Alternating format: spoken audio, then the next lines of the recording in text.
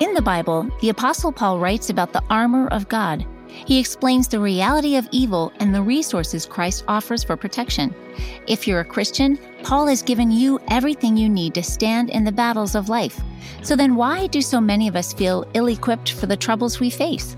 Today, join us as Tim Keller explores how we can make use of the amazing resources God offers us in Christ. After you listen, we invite you to go online to gospelandlife.com and sign up for our email updates. When you sign up, you'll receive our quarterly newsletter with articles about gospel-changed lives, as well as other valuable gospel-centered resources. Subscribe today at gospelandlife.com.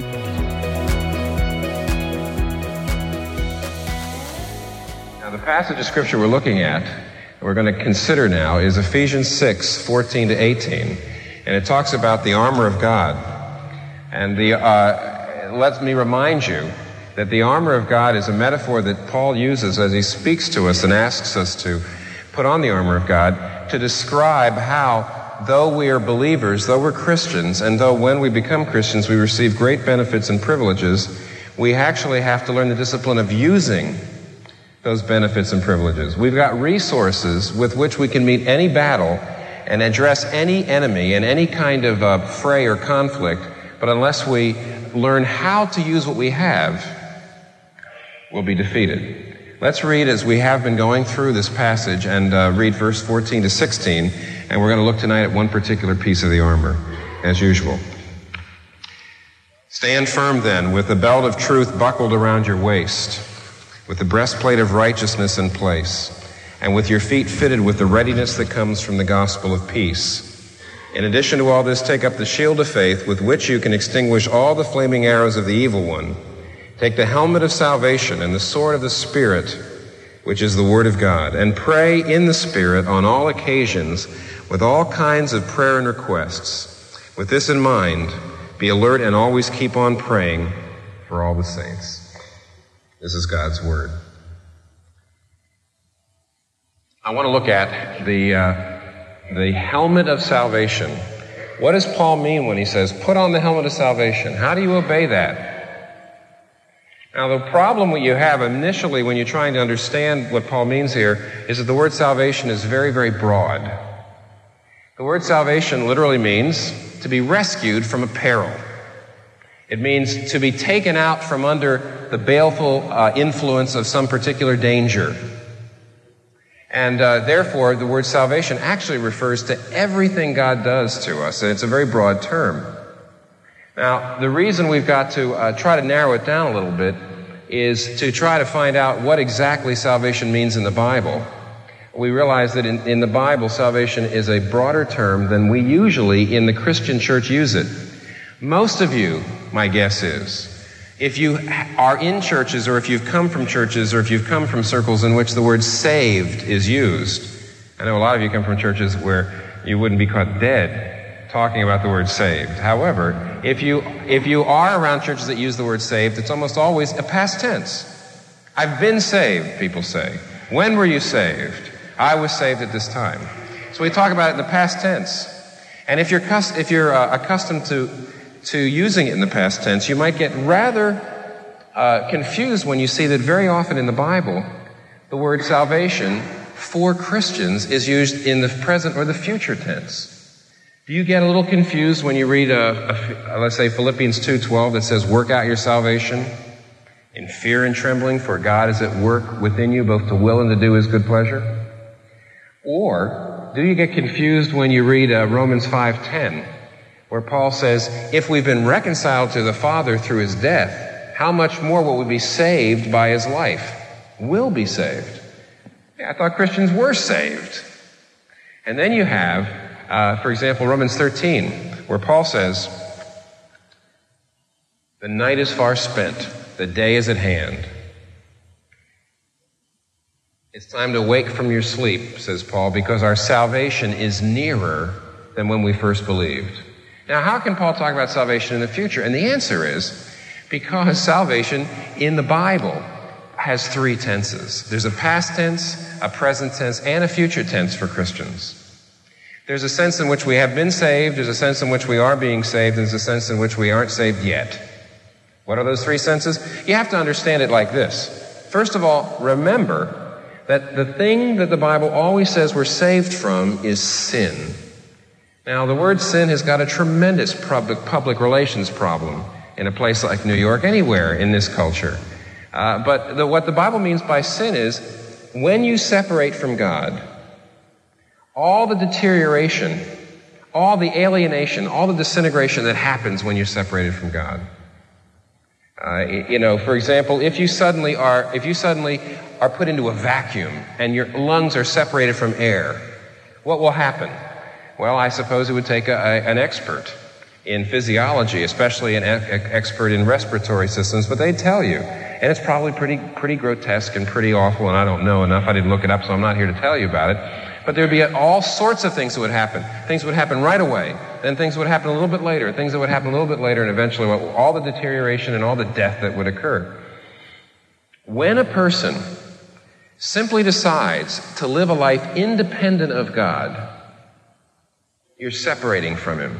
The parable of the prodigal son is supposed to be a perfect illustration of sin. Do you remember what the son did? The youngest son was one of two sons, and they had a wealthy father. And they were living in the father's wealth, you might say. They were living in the father's home, and they were living in the father's inheritance.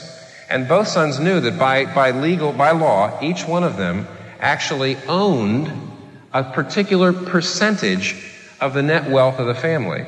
But as long as the father was alive, both the sons had to live there, and they lived in their own wealth, and yet they had to live in submission to the father. When the prodigal son said, "Give me my portion so I can leave," he wasn't asking for anything technically illegal. What he was saying is, I want the wealth that I always had, but I want it independent of you. I want what you've always given me, but I don't want you to be around. I want to be my own father. I want to be my own master. I want you to get your clammy hands off of my life. And you see, what the son did was he simply decided to live life independently. And that is a picture of sin. That's what the scripture says sin is. As soon as you do that, there's a disintegration that happens. And the Bible insists that every problem there is, spiritual, psychological, social, and physical, and cultural, every problem you can imagine is all the results of the deterioration of the universe and the human condition that comes because of separation from God. Everything. See, if you don't understand that, you can't understand salvation. You can't understand the breadth of salvation unless you understand the breadth of the biblical concept of sin. Because the term salvation means to be saved from sin. If you don't know what you're saved from, you have no idea what the salvation means. That means, friends, everything from measles to racism is the result of sin. Everything from your guilt feelings to war and poverty is the result of sin. It's all part of the breakdown. And therefore, in order to save us from sin, we have got to have a set of processes. There's got to be a set of stages. Imagine, for example, that a major corporation, through both moral and legal violations, has polluted a particular part of the environment. Done a heinous deed against the environment and therefore against all the world. So what happens? The EPA comes, and the EPA says, you owe us a fine, and we're going to take that fine, and we're going to, I don't know what they do with the fine. They're going to clean up the environment and pay probably a lot of our officials there for a couple of years. But the point is, we're going to levy a fine. Until you pay the fine, you're under the penalty of the law. As soon as that corporation pays their fine, the law no longer has any hold on them. In a sense, they're saved. That means to say that the law no longer has any hold on them. But now it's going to take years to use that money to clean up the environment. It's going to take years to actually apply the salvation. The Bible says that every Christian stands in the middle of 3 tenses of their salvation. You can't understand the glory and the beauty of it unless you see it. In fact, you won't be able to understand the scripture, and you won't be able to understand what's happening to you if you don't understand. First of all, on this side, or maybe it's this side, there's the past tense. And the past tense is, it's true the Bible talks about you have been saved, but saved from what? You've been saved from the penalty of sin. You've been pardoned. Jesus Christ has stood in your place and has taken away the writ that was against you. Now, the magnitude and the radical nature of the past tense of salvation is something we've talked about because the breastplate of righteousness, which we've been looking at, dealt with that. Put it this way. Romans 8:1, not one of your violations, nothing you do wrong can damn you if you're in Him. There now is no condemnation for those who are in Christ Jesus. What's that mean? Let me put it as radically as possible. You see how different this is than the religions of being a good person and being a decent person. The Bible says there's no condemnation for you, that you're accepted in the Beloved. We saw this morning in one of our services, we saw that Jesus says that when you receive me as Savior, the Father loves me even as He loves you. He loves you even as He loves me. The minute you receive Christ as your Messiah and your Savior, you are as loved and accepted by God that moment as you ever will be. There is no change in His acceptance. It's perfect. There's no change in His love for you. You're adopted into His family. He completely welcomes you. That means, the Bible says, you're justified by faith. That gives you a radically different self-image. That gives you a radically different approach to the world. And we've talked about that incessantly. That's the past tense. You are saved. But then there's a present tense. You have Philippians 2, which says, you're being saved. You work out your salvation with fear and trembling. Well, what does that mean? Well, you see, unlike that government, that corporation that had to pay the EPA, we don't pay our own debt. We can't afford to pay our own debt. In a sense, we're like a corporation that's polluted the environment, and it's going to cost $2 billion to come up with the amount of money to clean up the environment, and our net worth is $500. In other words, there was no way we could pay that debt. Jesus paid it for us, but now the cleanup. Now the restoration. We're polluted. The Scripture says, for example, you don't know that you're polluted? Look at your lack of self-control. Look at your lack of joy. Look at your lack of courage. Look at the fear. Look at the anxiety. What do you think that is? That's pollution. One of the ways to put it is, you're saved, but you're being saved. The fire is out, but now, how are we going to clean up the place? We put the fire out. We've taken away the guilt. See? There is now no condemnation, but there's a lot of pollution. You're not like Jesus. You don't have His courage. You don't have His grace. You don't have His graciousness. You don't have the wholeness of life that He's got. Anyone who's objective looks at Jesus and says, I'm not like that. That's because of pollution. Now comes the cleanup. The Holy Spirit comes into your life, and through a process that we have talked about under the shoes of the gospel of peace, we become more and more and more like Christ. But now there's also a future tense. And this, I think, is what Paul's talking about. The future tense is, we will be saved. We have been saved from the penalty of sin. We are being saved from the power of sin. But eventually we will be saved completely from even the presence of sin. And that means that as long as we're here, there's always effects of sin. Physical, everything I said from measles to racism is still with us. But someday, the Scripture holds this out. Unlike anyone with a circular view of history, Christians have a linear view of history. It's very, very different than any other worldview. The circular view of history says, basically, we might go on and go on and go on. And of course, the Eastern view is that we go on getting ourselves purified until we finally move out into the all-soul. And we lose our individual consciousness, and we go off into the great oneness of nature. That's the circular view. The Bible will have none of that. The Bible says there's a linear view. There is a day coming in which, when you are completely eradicated out of your life is completely eradicated all the presence of sin, you will be a glorious person. You will be a bright, stainless mirror, reflecting back to God His own boundless goodness and power and energy and delight and wisdom and nobility. You won't become God, you will become like God. You will not move into the all-soul and lose your individuality. You'll actually finally be a self. That's what Paul's talking about when he talks about the helmet of salvation. How do we know?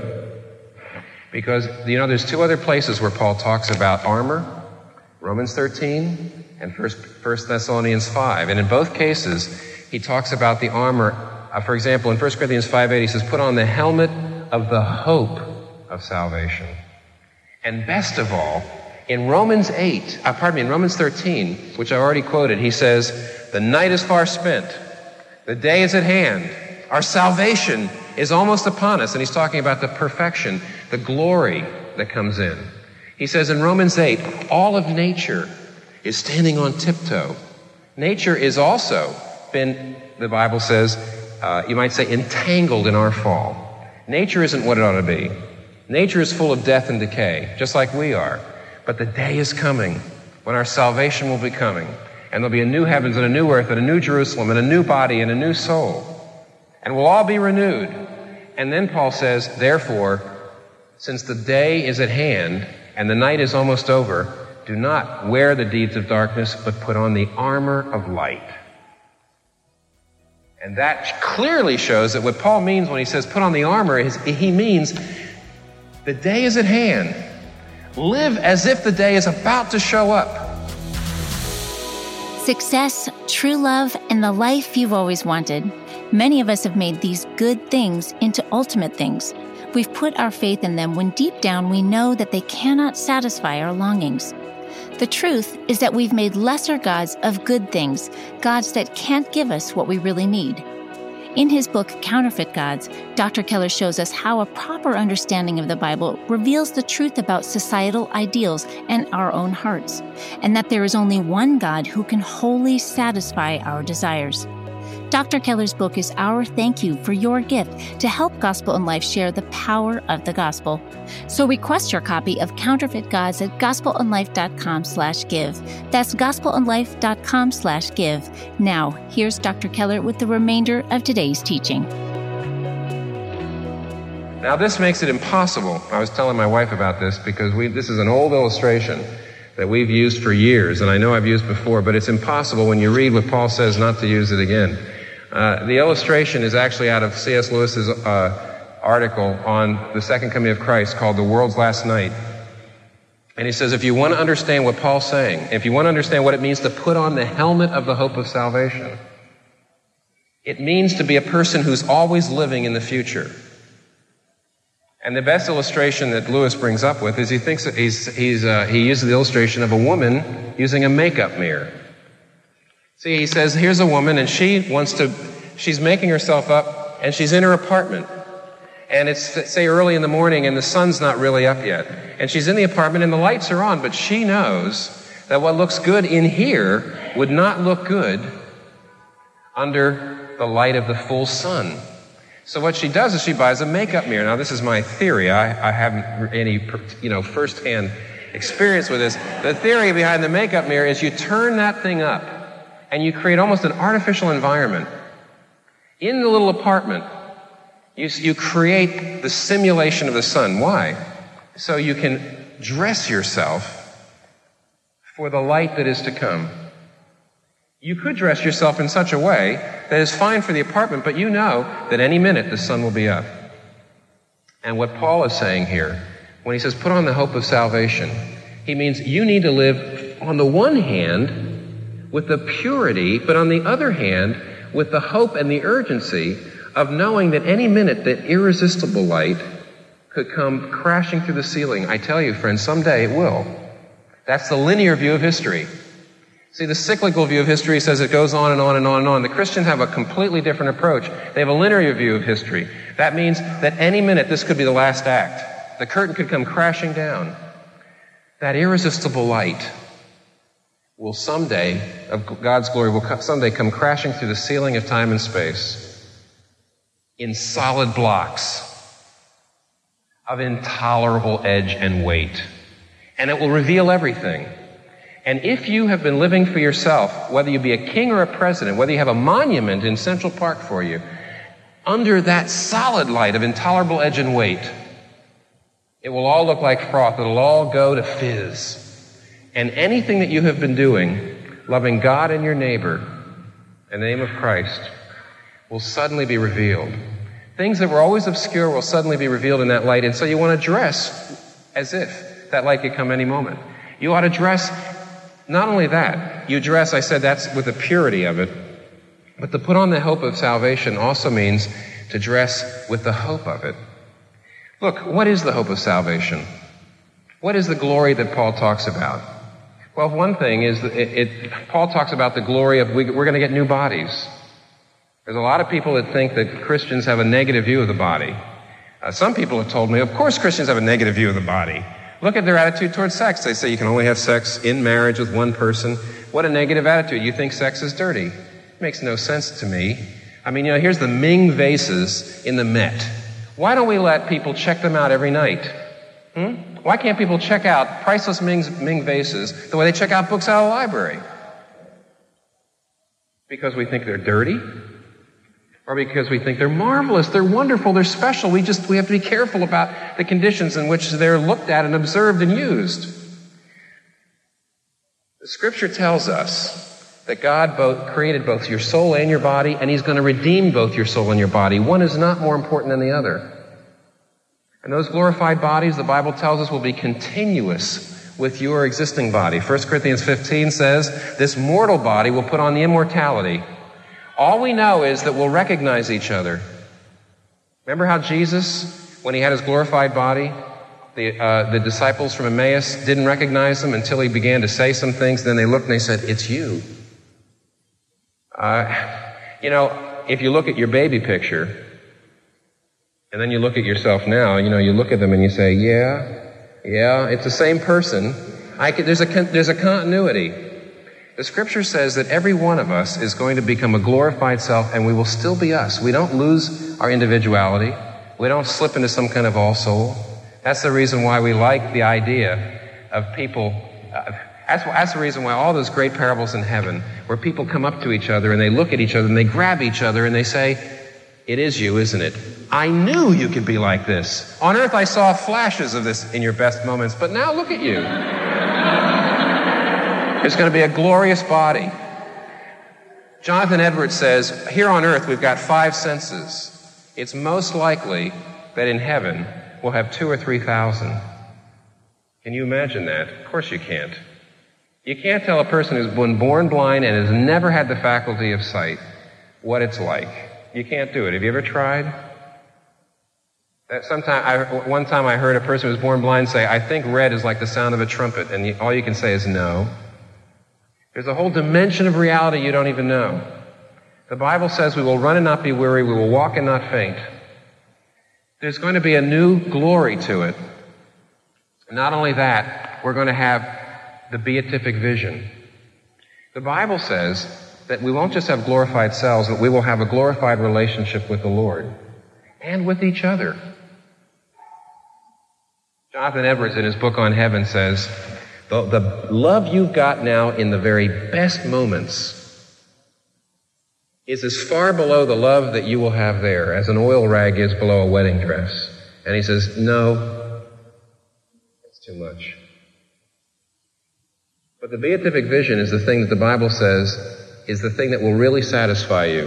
1 John 3, verse 2 says, we don't know what we're going to be like, but we know that when we see Him, we will be like Him, for we will see Him as He is. Whoever hopes in that way purifies himself as he is pure. That's an amazing statement. 1 John 3:2 says, even the desire to see God face to face is going to start to purify you right here. How much more transforming is it going to be to have it? To actually see Him will be to finally have what you've always wanted and what you've always been after. Most of you realize that this is a thread that comes through a lot of my preaching, and that is when I go on vacation, when a dog that you like dies, if you're really thinking as a Christian, if you really have the hope of salvation, you don't spend a lot of your life in regrets. You know why? Everything, anything that you have ever loved will be in the face of Christ. The only reason it's glorious here, the only reason you like it here, the only reason you love it here is because it's a reflection of, it's something that gets at your soul. And there's a soul's hunger that only the face of Jesus Christ will satisfy, and that's the beatific vision, the Visio Dei that we're going to have when we get there. It's the reason I don't take pictures sometimes on my trips. Because anything I love here, look at that mountain. Look at this view. Look at this place. And you know what? As soon as you say, I don't want to leave here, you suddenly say, it's ridiculous. This is just a shadow of what I'm going to have forever in the face of Christ. Now, what does it mean to put on the hope of salvation? I got to conclude this way. Karl Marx believed, because some people really did misuse the hope of glory to keep people down and to justify keeping people enslaved by saying, oh, well, we'll Christianize them and in the next life they'll live happily ever after. There were people who did that. That was terrible. That was tyrannical. That was self-serving. But because of it, Karl Marx said, religion's the opiate of the people. It's a bad idea to believe in an afterlife because it makes you passive toward trying to do something here on earth. Nonsense. On TV, I saw some kind of, on one of the cable stations, I saw a program by the Humanist Society that said the biggest problem we've got is people believe that there's a supernatural, there's a heaven and a hell. And they don't see that the only heaven we have is this earth and the only hell we have is this earth. And until we realize that all we've got is nature, all we've got is this world, we're not going to make it the great place it ought to be. But I want you to consider for a minute how illogical that is. If all we've got is nature, there's no way to judge what's right and wrong here. The same program goes on to say racism and class oppression is wrong. Christians know that, but you know how we know that?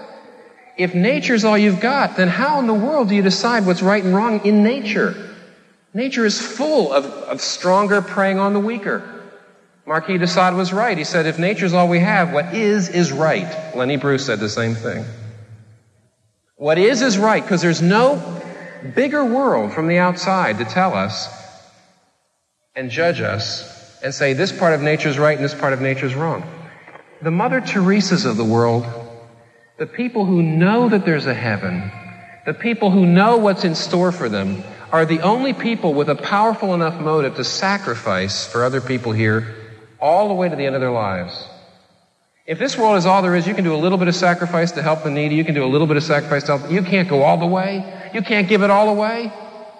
Paul could, because Paul gave it all away. He gave up his career, he gave up his reputation. Then what did he say? He says, I reckon that the sufferings of this present time are not worthy to be compared with the glory that will be revealed. He put on the hope of his salvation. See what he's doing? Paul says, your life is a ledger book. If you want to know how a corporation's gone, you can't just look at the expenses, you've got to look at the assets. And he says, I reckon that the sufferings of this present time are not worthy to be compared with the glory that will be revealed. I reckon, I account. Paul says, I can handle my sufferings because I weigh them against what I know is on its way. You see, Christianity isn't a mystical experience. You know where Paul got his power? He was thinking. He added it up. He reckoned. He accounted. Does it work? Friends, all the Christians of the first century who went to the lion singing was because they had a hope of glory. God gave them a hope. Paul gave them a hope. Jesus gave them a hope. They were able to give away their goods to the poor. They were able to live lives of sacrifice. They were able to die with a song on their lips. Why? Who else in the world would do that? Except people who know that this world is just the anteroom of their whole life. It's silly to say that to believe in the hope of glory makes you passive. How can it make you passive? Finally, you can be active. Finally, you're afraid of nothing. Let me tell you who should be afraid. People who say, all I've got is 70 or 80 years and I'm trapped in this time period. I don't know if there's anything past that. And therefore, I've got to get all my happiness right here. And if anything goes wrong with my happiness, if anything goes wrong with my health, I'm finished. Who's anxious? Who's scared? Who's passive? Who's bound? Not the person who puts on the hope of salvation. Friends, we're going to stop now. We can come back to this later. But I just want to ask you, and to think about this for just a moment and for just a second. Do you have that kind of hope? Christianity is not a mystical thing. It's not like, oh Lord, just, give me the peace, zap it. No. Paul says, I reckon, I think out the truth. I have the truth. I believe what's coming. And what I'm going to do is I'm going to think it up until the glory of it overwhelms everything I have. All my problems. There's a big difference between hope and defiance. in defiance, you're just saying, I'm going to be strong, I'm just going to do it. I'm going to be tough, I'm going to keep a stiff upper lip. But hope, the hope of salvation means you think about the glory of what's there, you weigh it up, and you just forget yourself. You're not concerned about it anymore. You lose that horrible self-consciousness and you stop worrying about this person has wronged me here and this person has wronged me here, because you see, the expense side of the ledger is completely outweighed by your credit side. Have you put on the hope of salvation? Do you understand what that means? You know, there's a beatific vision. The Bible also says there'll be a horrific vision. There's a place in Revelation where it says, in the last day, the kings of the earth and the rich men will run into the mountains, and they will say to the mountains, fall on us and hide us from the face of him who sits on the throne. See, the irony of the Garden of Eden is the very thing that you most need, the face of God, the glory glimpse, is also the thing that if you decide you must be your own boss, will be the thing you hate the most. Please, friends, learn to love and desire his glory in his face in this life. Don't go throughout the rest of eternity hating it. It's your life. Put on the hope of salvation. It can handle anything. It can help you face anything. Let's pray.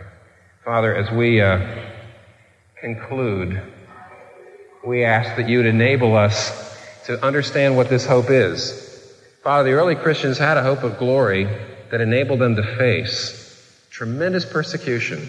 We admit that we're afraid of tomorrow. We're afraid of people just smirking and laughing at us. We're afraid of losing our jobs. We have not suffered. We don't have the persecution coming or the difficulties or tragedies that they faced. However, oh Lord, we've got the same hope that they have. We could aspire and we could know the same levels of greatness that they did.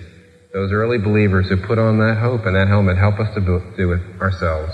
Help us to know it. Help us to seek and love and your appearing in your face.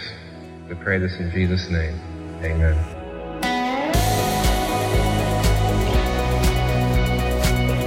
Thanks for listening to today's teaching. It's our prayer that you were encouraged by it and that it equips you to apply the wisdom of God's Word to your life. You can find more resources from Tim Keller at gospelandlife.com. Just subscribe to the Gospel and Life newsletter to receive free articles, sermons, devotionals, and other resources. Again, it's all at gospelandlife.com. You can also stay connected with us on Facebook, Instagram, YouTube, and Twitter. This month's sermons were recorded in 1992. The sermons and talks you hear on the Gospel and Life podcast were preached from 1989 to 2017, while Dr. Keller was senior pastor at Redeemer Presbyterian Church.